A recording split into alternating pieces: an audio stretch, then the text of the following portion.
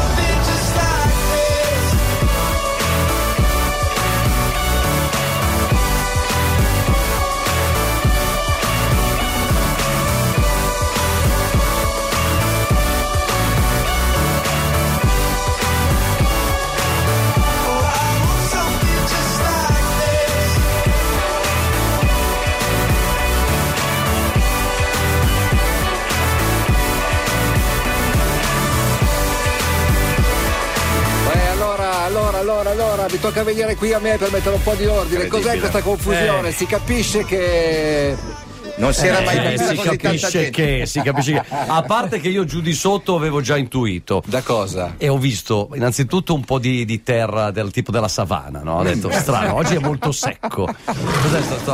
Ho capito subito. Ho visto una zebra, i resti di una zebra mangiata. Non c'era più il solito umido. Esatto, non c'era pesce, non c'era umido. Chi vuoi che ci sia stasera? Hai sentito il ruggito del vecchio leone? Ma non solo, passavano degli elefanti.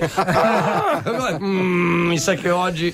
Bene, pronti per cominciare? Le 9:03 in questo istante. Prima c'è un pizzico, ma veramente come diceva vostra mamma quando un ciccinino. Ma quanto ce ne vuole di sale? Un ciccinino.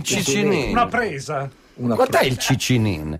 Il cicinin. Se ci pensate, guardate che posso dire una cosa. Sì. In fondo è solo un caso, perché il grammo non è che esiste in natura. Il grammo hanno stabilito che il grammo potevano stabilire che era il cicinin. E a Parigi ci sarebbe stato l'unità di misura campione ufficiale, con il cicinino ufficiale.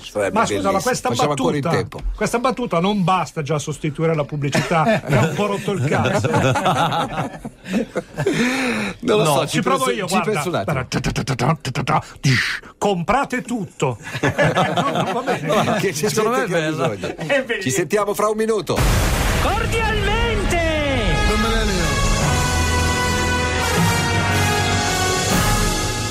Gli abitanti fanno finta di lavorare tantissimo, in realtà sono chiusi in casa che fanno i videogiochi di Facebook. Adesso non so se vi può dare l'indirizzo corretto, Vic, ma credo che sia W. Sì. W. Sì. Punto internet. Bravo. No. Mi piace l'odore del napalm di mattina. Non è napalm. Mi sono cagato addosso, a volte mi capita quando mi sparano. Non lo amo più tanto il fottuto odore. Numminen con Tunnista Toisen. Loppumaton aika alati mitä takkon. On kello väsymätön tikittää valmis tunti tonnin jälkeen. Deduzione procreativa. Se lo spermatozoo arriva primo, allora l'ovulo è fecondo. Viva la figa. La palla ovale del rugby sia stata creata nel 1785 da John Incapax, un artigiano che non riusciva a cucire un pallone rotondo che fosse uno neanche a morire. Il tuo comparto! Che fa le gomme! Ma che bravo! È qualcosa che fa le gomme!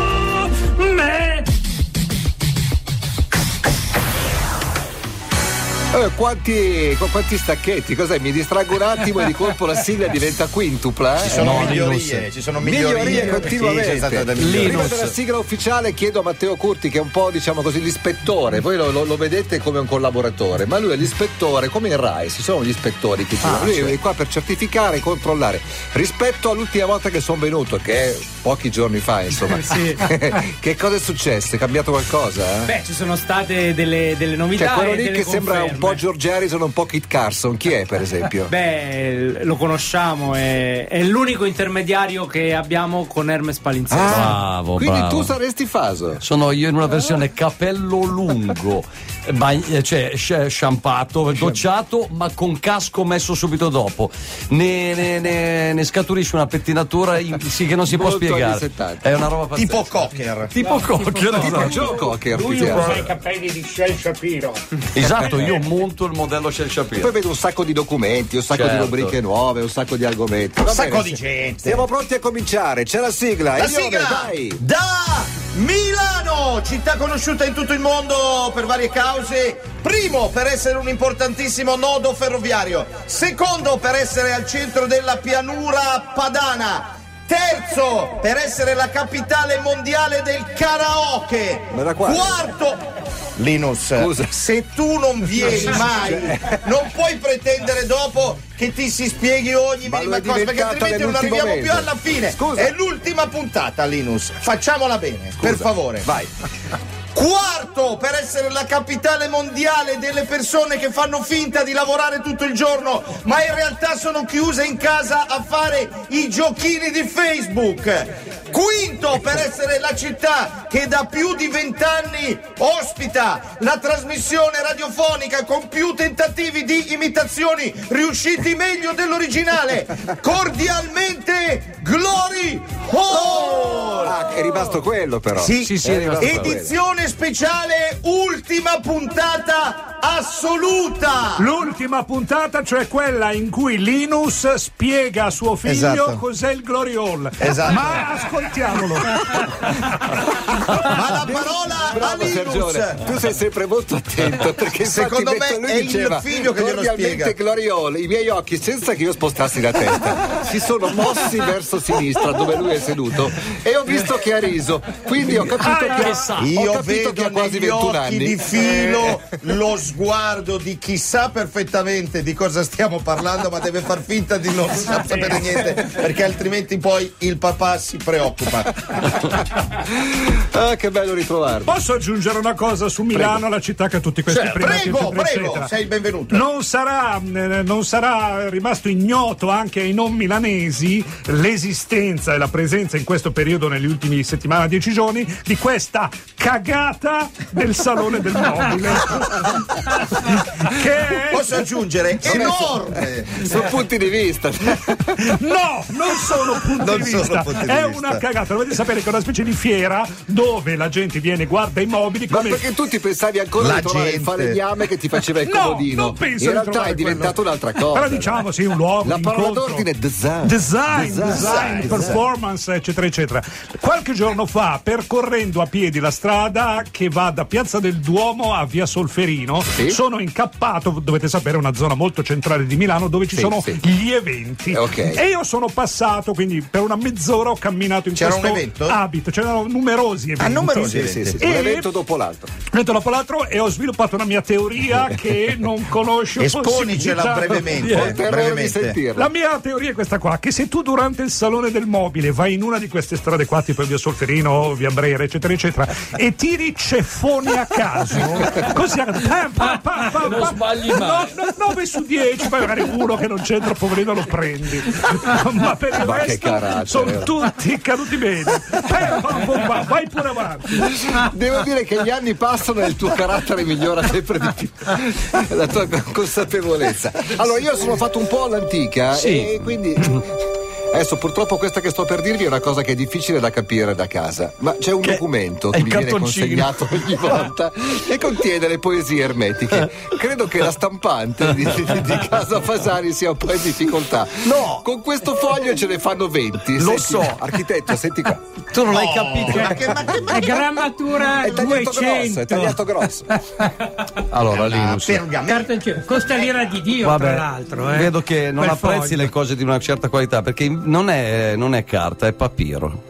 È papiro tagliato quadrato perfetto ed è per quello che è così spesso. E perché è papiro? Te lo dico già, perché sono dovuto andare a No, recuperare. lo spiego a mio figlio che non sa scusami, come lo spiego. funziona. C'è questo poeta esperto in poesie ermetiche che ogni settimana ci manda alcune poesie. In verità, col passare degli anni, le poesie che ci manda sono sempre di meno.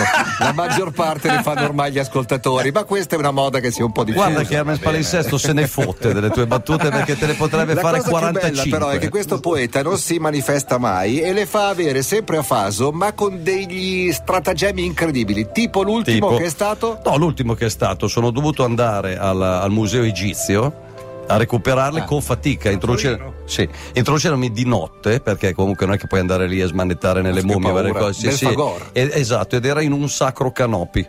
Ed è per questo che se non sapete cosa sono i sacri canopi, scusa. Sì, tutto con la scena. No, ma nel senso, chi è che ti ha detto che proprio lì c'era? Lui mi ha mandato un messaggio e ha detto te l'ha vai lì, e sono dovuto andare lì. Ma su WhatsApp te l'ha mandato? No, volevo sapere qual è il suo status, che si possono cambiare. Non c'è, te pare. Misterioso.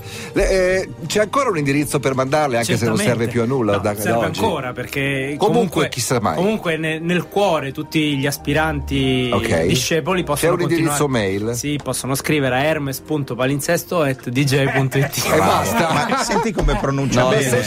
Senza saltino. No. Ma come senza saltino? C'è, ma bisogna comunque sentirlo. Fammelo risentire. hermes.palinsesto@dj.it.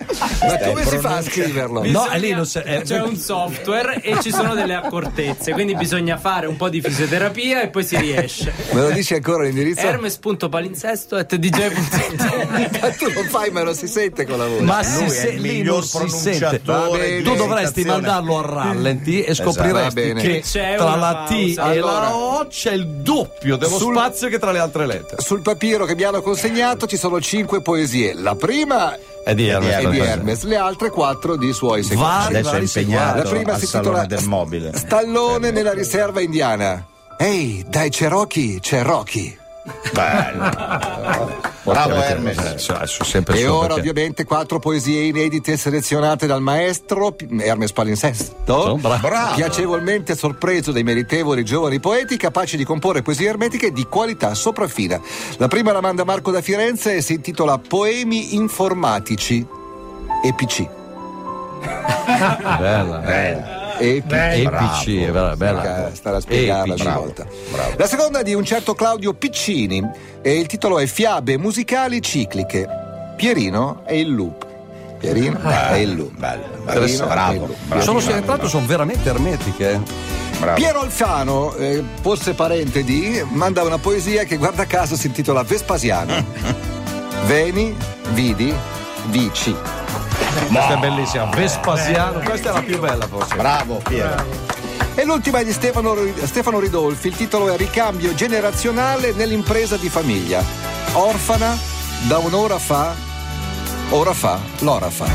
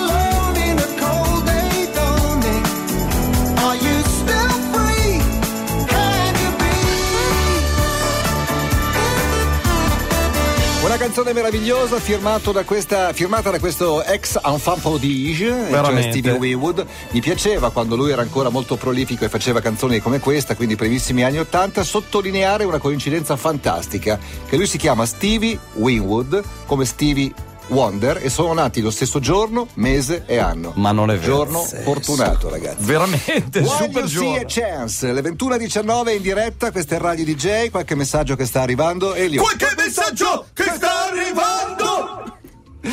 Ciao ragazzi, rientro a casa dalla Basilicata verso Napoli, mi terrete compagnia mentre sto guidando. Fabrizio. Posso mandare il curriculum a Mangoni? Chiede Matteo che fa l'architetto. Penso di sì, ma sì, mandaglielo. Nel frattempo è in sala prove per provare. Sì, ma tu mandaglielo. Curriculum di artista o di architetto? Perché potrebbe essere un cantante che chiede. Sarebbe stato meglio. Non ci avevo pensato. Sapete quale canzone canta questa sera? Sì, Occidentalis Karma di Francesco Gabbani. Previsione dell'Eurovision Song Contest. Vuole anche lui. Ma è la morte sua proprio. C'è anche la coreografia? Penso di sì, che si sia preparato anche il balletto. È inevitabile. Cioè. Ok ragazzi, adesso dovete pubblicare una foto di Faso, al quale peraltro dovremmo fare gli auguri per il compleanno passato da pochissimi giorni. Simona, auguri. Grazie. La pensi che noi non ce ne fossimo ricordati a tempo debito? Hai ragione. Infatti abbiamo riparato stasera. Beh, voglio dirlo, scusa Lino, volevo dire, mi hanno portato gli amici, mi hanno regalato un live in Japan di George Harrison in vinile.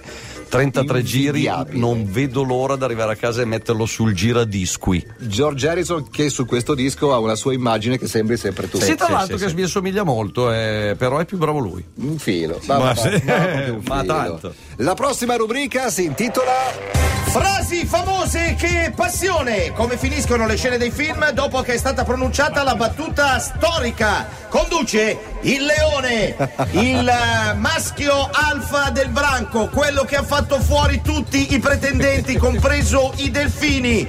Lino! Grazie. Nel frattempo saluto Otar Bolivecic che sta per essere fatto fuori dal mio cane che gli ha sgacciato un paio di bombe nucleari sotto lo sgabello.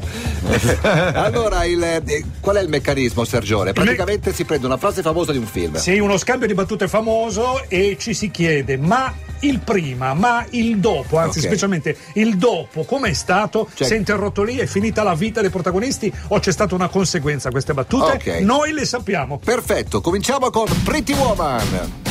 Prima la frase incriminata. Che è sei libera per i prossimi 30 o 40 anni? Chi la dice? Richard Gere a lei perché insomma si è perdutamente innamorato. Proviamo a cercare di capire come andavano avanti. Allora io faccio Richard. Sei libera per i prossimi 30-40 anni? Sì, a parte giovedì prossimo. Peccato, non sembravi una che si perde le occasioni. Ma non sono neanche una che si perde una colonscopia che ha prenotato a ottobre. Allora e pensa a quei cretini che l'hanno tagliata, proprio non capiscono niente. Sarebbe stata così bella. Rambo 2. La frase famosa è: dai Rambo, dici dove sei che veniamo a prenderti. No, sono io che vengo a prendere voi. Ok, questa l'avete sentita sicuramente. Sì. Parto io, faccio. Vai. No, vado io. Sì, vai tu. Dai Rambo, dici dove sei che veniamo a prenderti. No, sono io che vengo a prendere voi. Devi sempre fare il signor Contrarietti. Bella, bellissima questa. Rocky, con tanto di musica. Insomma, la scena finale quando lui sul ring urla a squarciagola con la bocca tutta storta. Adriana! Ecco. Vai, tu fai Adriana. Ok. Adriana! Molto meno romantica. E chiudiamo con Dirty Dancing.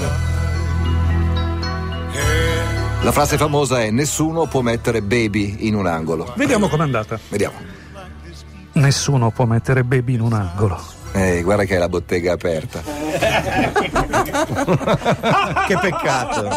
Che peccato che le abbiano tolte tutte poi, ma queste frasi a minchia di fuori. Ma guarda che non le hanno tolte tutte insieme, perché adesso ci sono dei cofanetti con i director's cut dove ci sono. Ci sono? Sì, un paio le ho viste, infatti. Ma da dove credo che l'hai prese anche tu? Sì, ho fatto un'antologia. Volevo dire una cosa. Prego. Normalmente succede che magari a scuola, quando uno studente è giovane, i genitori vengano chiamati perché sono allarmati da un comportamento comportamento del giovane. Dicono: sapete, crediamo che possa essere una situazione di disagio, allora abbiamo deciso di convocare voi e i servizi sociali. Per sapere se magari ha ragione di qualcosa a casa. Sì, magari hanno trovato un disegno, una cosa, eccetera, eccetera. Secondo me stasera è esattamente il contrario. Cioè il figlio che avverte i servizi sociali e dice: ho visto una situazione di disagio nell'ambiente di lavoro. Sono preoccupato quando fa stasera doveva venire per l'ultima puntata, faccio guarda, vengo anch'io per tenerti d'occhio, perché non mi fido più tanto. Weezer, Buddy Holly.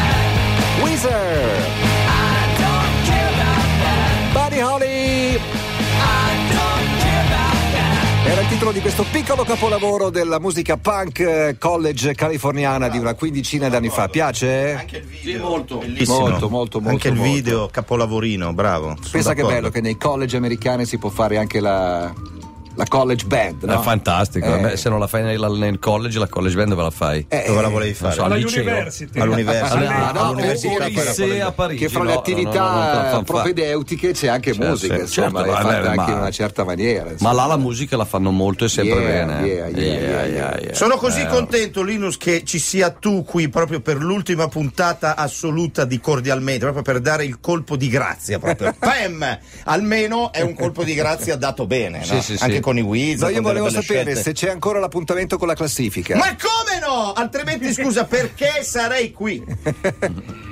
Ti sembra che io vengo qui se non c'è l'appuntamento più atteso? No, era per sapere. La classifica è l'unica cosa che porta Elio da queste parti. Ma anche perché è un serbatoio, diciamolo pure, no? C'è un'omologazione per la quale tutte le radio italiane praticamente suonano le stesse canzoni. Le uniche gemme sbocciano da qui. Quindi io sono venuto un po' a pescarne per mettere poi. Un po', è tutto l'anno che mi freghi i pezzi. Ma in ogni caso sono contento, Linus, che tu sia qui oggi, anche per ammetterlo. E poi vedo che tu sei armato di un'altra classifica o di qualcosa. Vogliamo farla prima? Io la farei adesso. Ma sì, allora vai con la sigla dell'altra classifica. Classifica delle parole italiane di senso compiuto che possono sostituire le bestemmie nelle barzellette estreme raccontate da personaggi importantissimi per non incorrere nelle ire della Chiesa Cattolica, che poi sono problemi. Aggiornamento del 10 aprile 2017, prima che sia troppo tardi, perché dopo non andiamo più. Filippo si è capito tutto. Penso di sì. Beh, sono delle espressioni non forti che però assomigliano a espressioni forti.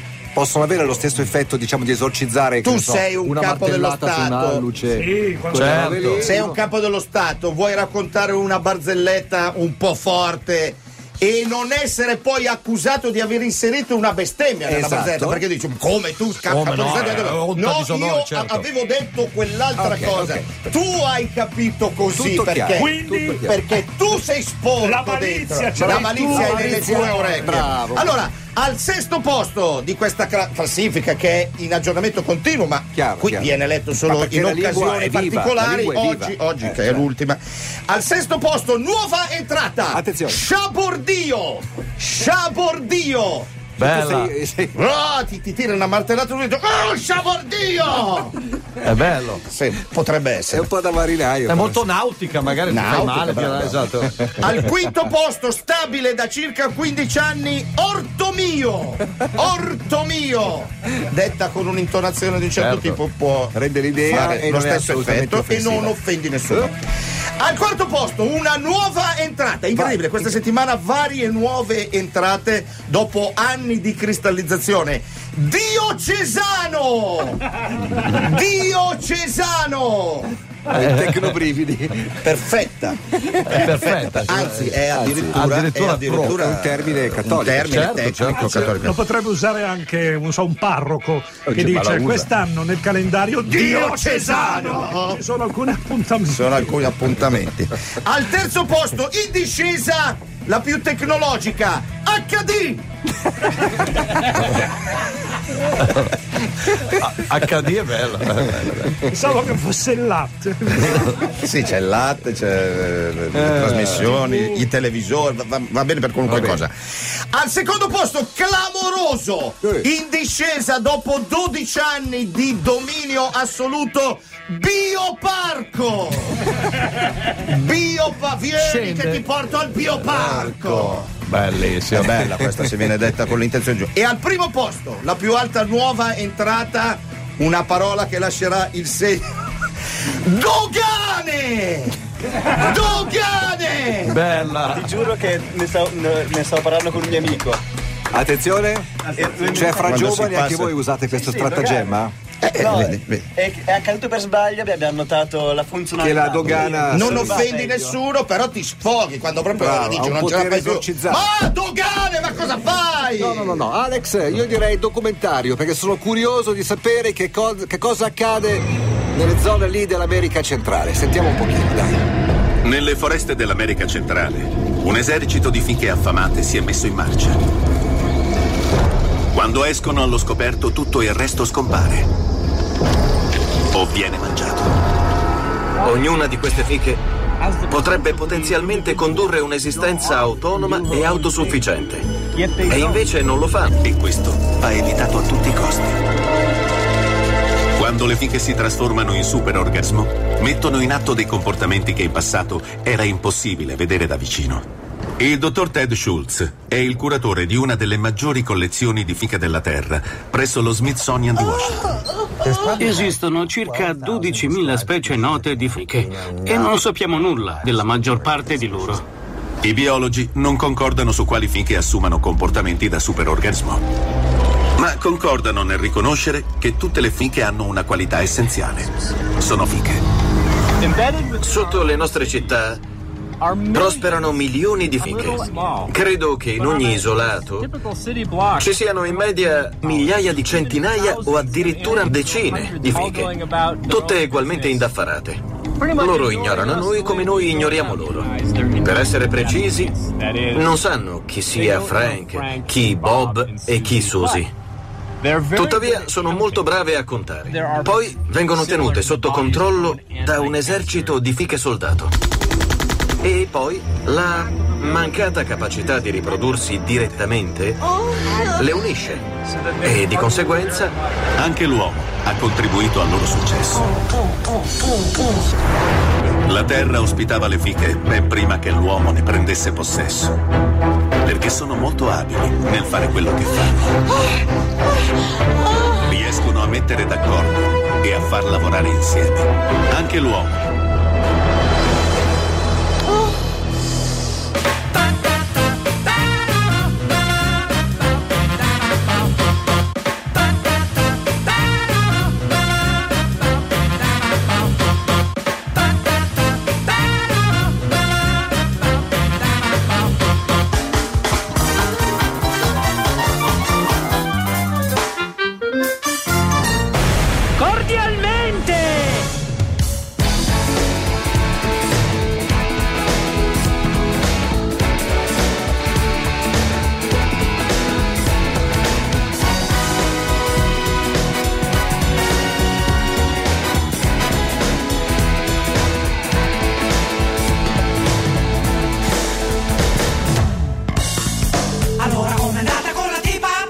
devo dire bene. Hai cuciato il biscotto, almeno il limonato. No ragazzi, non scherziamo, lei non è come tutte le altre. Parlaci di lei. Ah, guardate, questa qui è una tipa veramente simpaticissima, ingambissima. Mi ha raccontato delle cose sulle sue ferie divertentissime, ma tipo che lei era andata là con un sacco di creme dopo sole, poi ha preso un casino di sole. Hai mostrato il pomparuolo. No, ma ho buone possibilità. Allora ci vediamo questa sera. Una serata con amici, una chitarra e uno spinello. Amici, purtroppo no. Questa sera sono invitato a casa sua per vedere le diapositive del mare delle sue ferie. Poi subito dopo devo accompagnare i suoi genitori che devono prendere il treno perché sono rimasti senza macchina, l'hanno distrutta, era mia. Siamo tutti servi della gleba e abbiamo dentro al cuore una canzone triste. Servi della gleba, testa alta verso il triangolino che ci esalta. Niente marijuana né pasticche, noi si assume solo il 2 di picche. Servi della gleba in una stanza, anestetizzati da una stronza, come dei simbolici Big Jim. Schiacci il tasto ed esce lo spacim.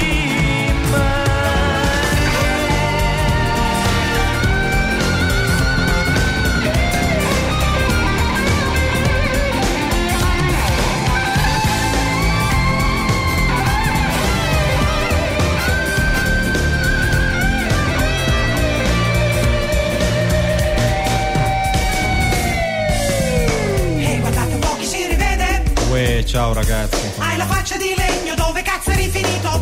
Ma no, niente, che c'ho un esame in ballo e poi non sono stato molto bene. Dici cosa hai avuto di preciso? Ma m'ha detto il medico, c'ho le papille gustative interrotte. Sì, poi c'è un gomito, mi fa contatto col piede. Mio padre ieri è rimasto chiuso nell'autolavaggio. No, è che ho delle storiacce con la tipa. Sì. Ti ha dato il 2 di picche.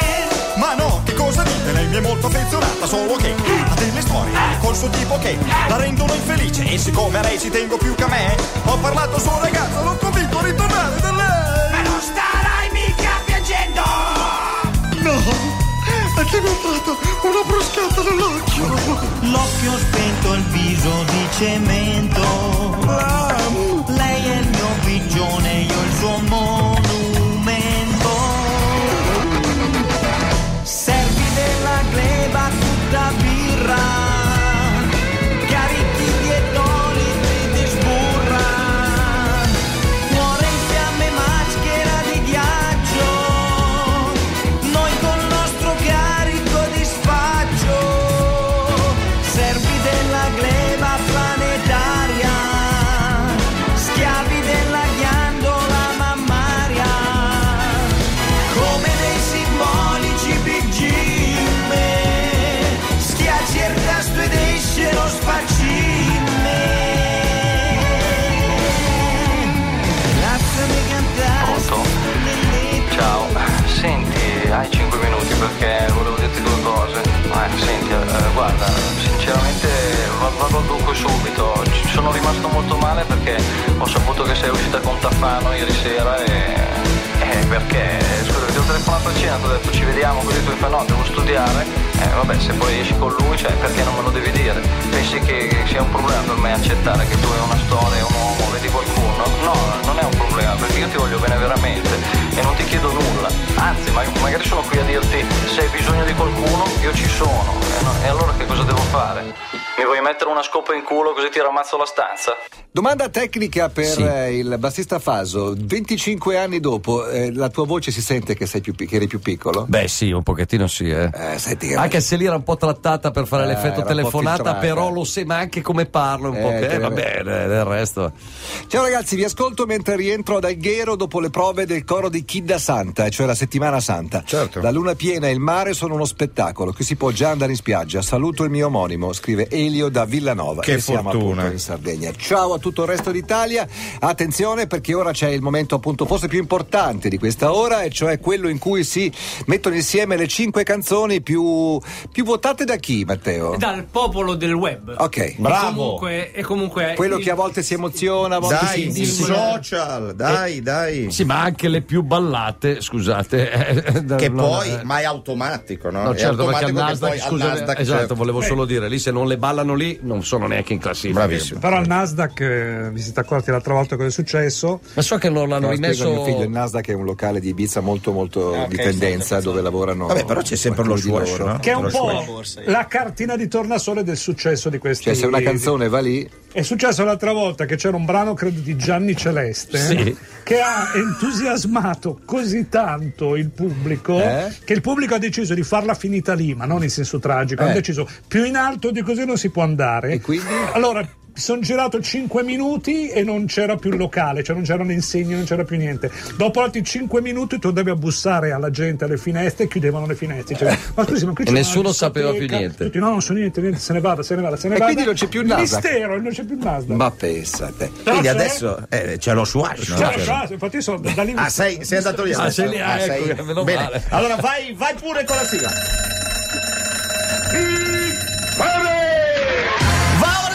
Per l'ultima volta la classifica di Cordialmente, quella alla quale si ispira ormai dichiaratamente la 30 Songs, speciale ultima puntata, in collegamento con lo Shuash. Rocco, ci sei? Ci sono, qui la situazione, la serata promette bene, la serata sono in attesa? Ci sono i PR che hanno dato via un sacco di flyers in spiaggia e speriamo che la serata possa andare. Che vada bene. Allora partiamo subito con la canzone che questa settimana e quindi per sempre occupa il 5° posto. Stiamo parlando di Anonimo con Canzone Africana con Scoregge dell'Ascella.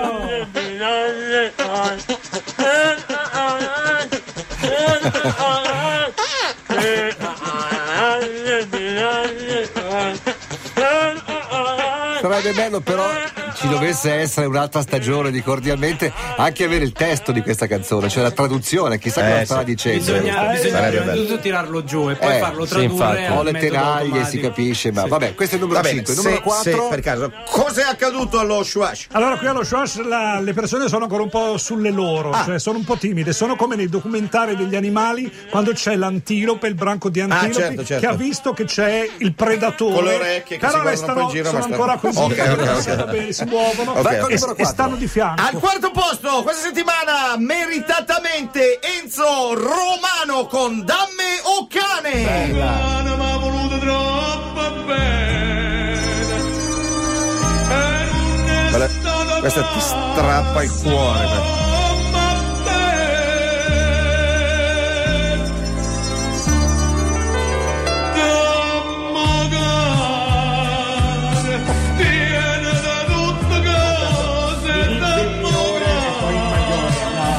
Ma dimmi, che storia è? Una separazione, però lui chiede di tenersi almeno il cane. Ti dico veramente la verità, non lo so. Cioè, la godi però e dice, basta. tieniti tutto, fai quello che vuoi, ma dammi il cane. Dammo cane. La cosa, che bello. Velocemente ti strappa il numero cuore. 3 che siamo al terzo posto, Beto Bahia con l'inno dell'amore. Noi siamo tutti belli, noi siamo tutti sani, dobbiamo dire grazie. E adesso sulle mani.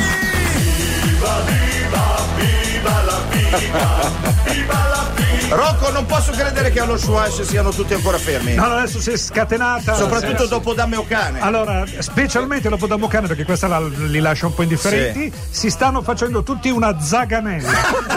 Veramente. Tutti. A tempo tra Che bello.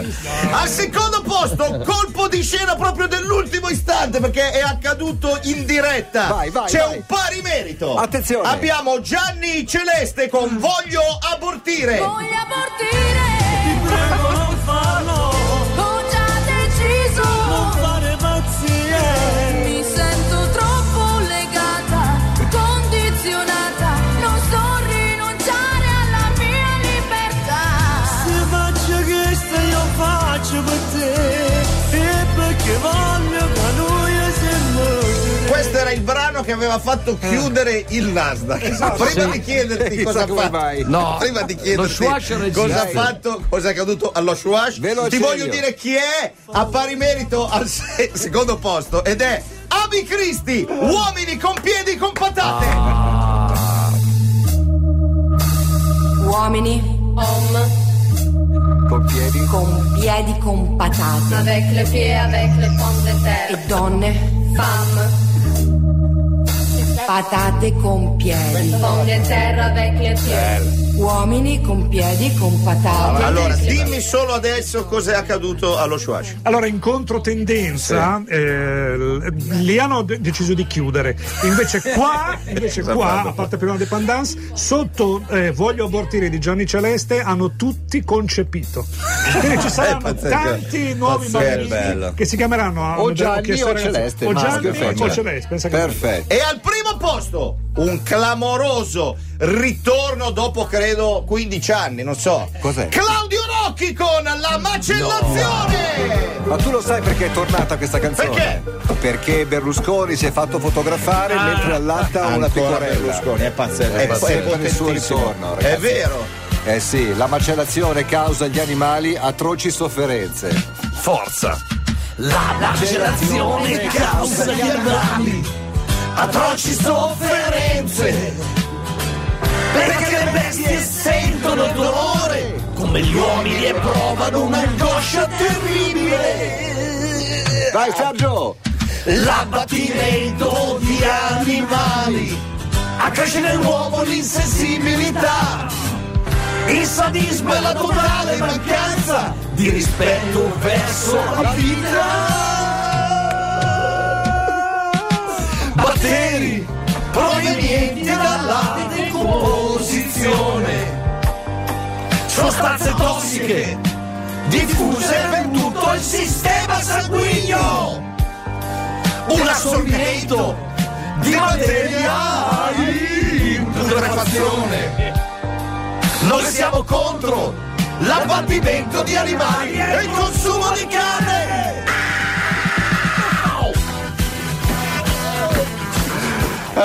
2 minuti di musica Che del botta. passato e poi torniamo con il gran finale. You Really Got Me nella versione originale. Questi sono The Kings. You really got me going. You got me so I don't know what I'm doing. Yeah, you really got me now. You got me so I can't sleep at night. Yeah, you really got me now. You got me so I don't know what I'm doing. Oh yeah, you really got me now. You got me so I can't sleep at night. You really got me. You really got me. You really got me.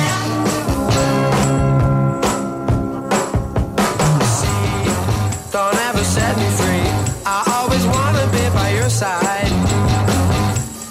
Girl, you really got me now. You got me so I can't sleep at night. Yeah, you really got me now. You got me so I don't know what I'm doing. Oh yeah, you really got me now. You got me so I can't sleep at night. You really got me. You really got me. You really got me. You Really Got Me. È una puntata strana quella di questa sera. C'è tanto materiale e pochissimo tempo e quindi velocissimamente abbiamo tagliato la canzone. Ci perdoneranno i Kings. Vai. Perché va ora in onda Che storia c'è? Ovvero? Se non hai capito te lo ripetiamo noi, anche se in realtà avevi l'aria attenta già prima. Quindi nasce il sospetto che tu sia un po' tonto. Oh, non c'è niente di male, cioè uno può anche essere più o meno intelligente, quindi non stai è parlando colpa di all'alunno starla noi. distratto. Sì. A questo punto però è meglio dedicarsi a un lavoro umile, comunque socialmente utile, senza star qui a sentire la rave e la fava storiche. Perfetto. Sempre stampato sul papiro anche sì, questo. certo. Pochi sanno che I dolori del giovane Werther, il romanzo epistolare di Goethe, in una prima bozza si chiamava I dolori del giovane alle vertebre e parlava delle fatiche di un giovane facchino. Il paleontologo giapponese Tetsui Saponetta ha riportato alla luce lo scheletro di uno dei primi dinosauri, l'anchilosauro, risalente a 240 milioni di anni or sono. Secondo Saponetta, l'anchilosauro si estinse perché faceva molta fatica a muoversi. Chi lo sa. Mercurio, il messaggero degli dei, secondo un'antica leggenda veniva interpellato per sapere come andavano le cose nell'Olimpo. Mercurio appariva dicendo dei numeri e l'oracolo li interpretava. Ad esempio, 36,5 significava gli dei sono in salute. 38 o 39 significava gli dei sono in subbuglio. Sai che gli antichi leggevano comunque. Nel 1978 il dottor Vincent Fisher Price inventò l'aspirina della domenica mattina, studiata appositamente per curare la febbre del sabato sera. Pur funzionando benissimo, non venne mai commercializzata da nessuno, perché già dai primi anni 80 non ci furono più casi di febbre del sabato sera. Perché aveva avuto un'idea pazzesca. Però sai, ora che pensi un farmaco lo metti a punto, passa 7-8 anni, basta, non c'era più. Il primo motore a scoppio, costruito da Eugenio Barsanti e Felice Matteucci nel 1850, funzionava con la dinamite. Esplodendo, il veicolo si spostava di qualche metro. Purtroppo distruggeva anche la strada. Vabbè, però percorsa. intanto andava lì. La prima era un abbozzo di motore a scoppio, poi sono riusciti a contenere. Sergione ha un file audio. Ho un file audio, tu prima chiedevi a Faso, ma è cambiata molto la tua voce. Sono io. Allora, no, non sei tu. Allora, sentirete una voce femminile, poi sentirete la voce del campione del mondo di pugilato Nino Benvenuti e poi sentirete un'altra voce. Si sente un po' male perché è una registrazione un po' fortunosa. Chiama Sergio Conforti. Sergio Conforti, forza, Sergio Conforti.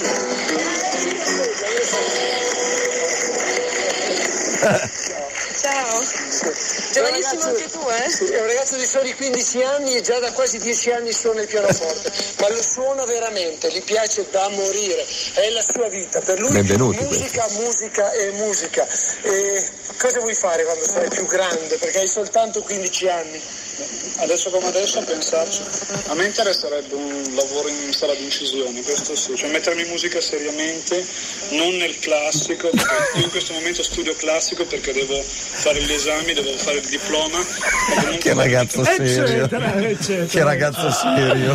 Ma realmente a 15 anni? Sì, 15 anni, anno 1979, Telealto milanese, programma Il Trampolone. E dove l'hai trovato? Come? Dove l'hai trovato il Me file? l'ha fatto riavere un'amica, siccome in questo spettacolo c'era anche la cara e compianta nostra amica Paola Tovaglia, che già è starring in uno dei nostri dischi. Lei ha recuperato i nastri ed è una cosa bella che dopo inizio a suonare e faccio cagare. Sei 15 anni. Ma non sembra la tua voce. No, sembra di più. Pronti per il karaoke di Bendoni? Luca, sei pronto? Sono prontissimo. Quale canzone? Occidentali Scarma. Vai. Contemporaneo come l'uomo del Neolitico, essere o dover essere il dubbio amletico.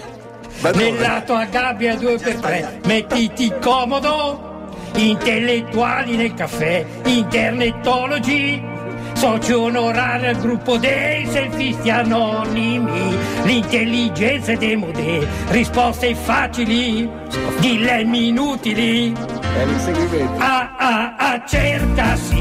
Cerca sì, storie dal gran finale, spera sì, comunque vada a Pantarei, I'm singing in the rain, lezioni di Nirvana, c'è tutta in fila indiana, per tutti un'ora d'aria di gloria, ole, la folla grida mantra, l'evoluzione inciampa, la scimmia nuda balla, occidentali Scarma. Luca, va bene così, siamo in chiusura. Occidentali Scarma. E non l'avete visto ballare. Come hai fatto a fare anche la scimmia? Non ho capito, è pazzesco. Cioè, le ho viste tutte e due. Bravissimo. Buonanotte, questa notte è per te. Buonanotte. Buonanotte, questa notte è. Buonanotte, semplicemente. Amici, si chiude qui la bellissima avventura di Cordialmente Gloriol. Adesso andandocene il papà parlerà con il figlio parlerà con il padre, parleranno di Gloriole, di quanto è stato bello in tutti questi anni interagire con questo gruppetto.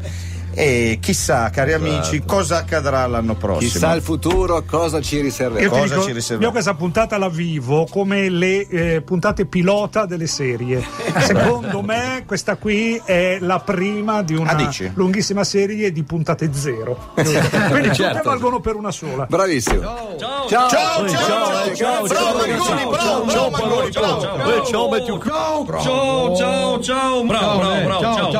Ciao, arrivederci, ciao. Il tuo cane è il tuo cane, che sia bullo, scheggia o batuffolo, comunque sia è unico, unico, come il suo piatto preferito. Miglior cane unico, una proteina, 1000 qualità. Morando, la storia del pet food in Italia.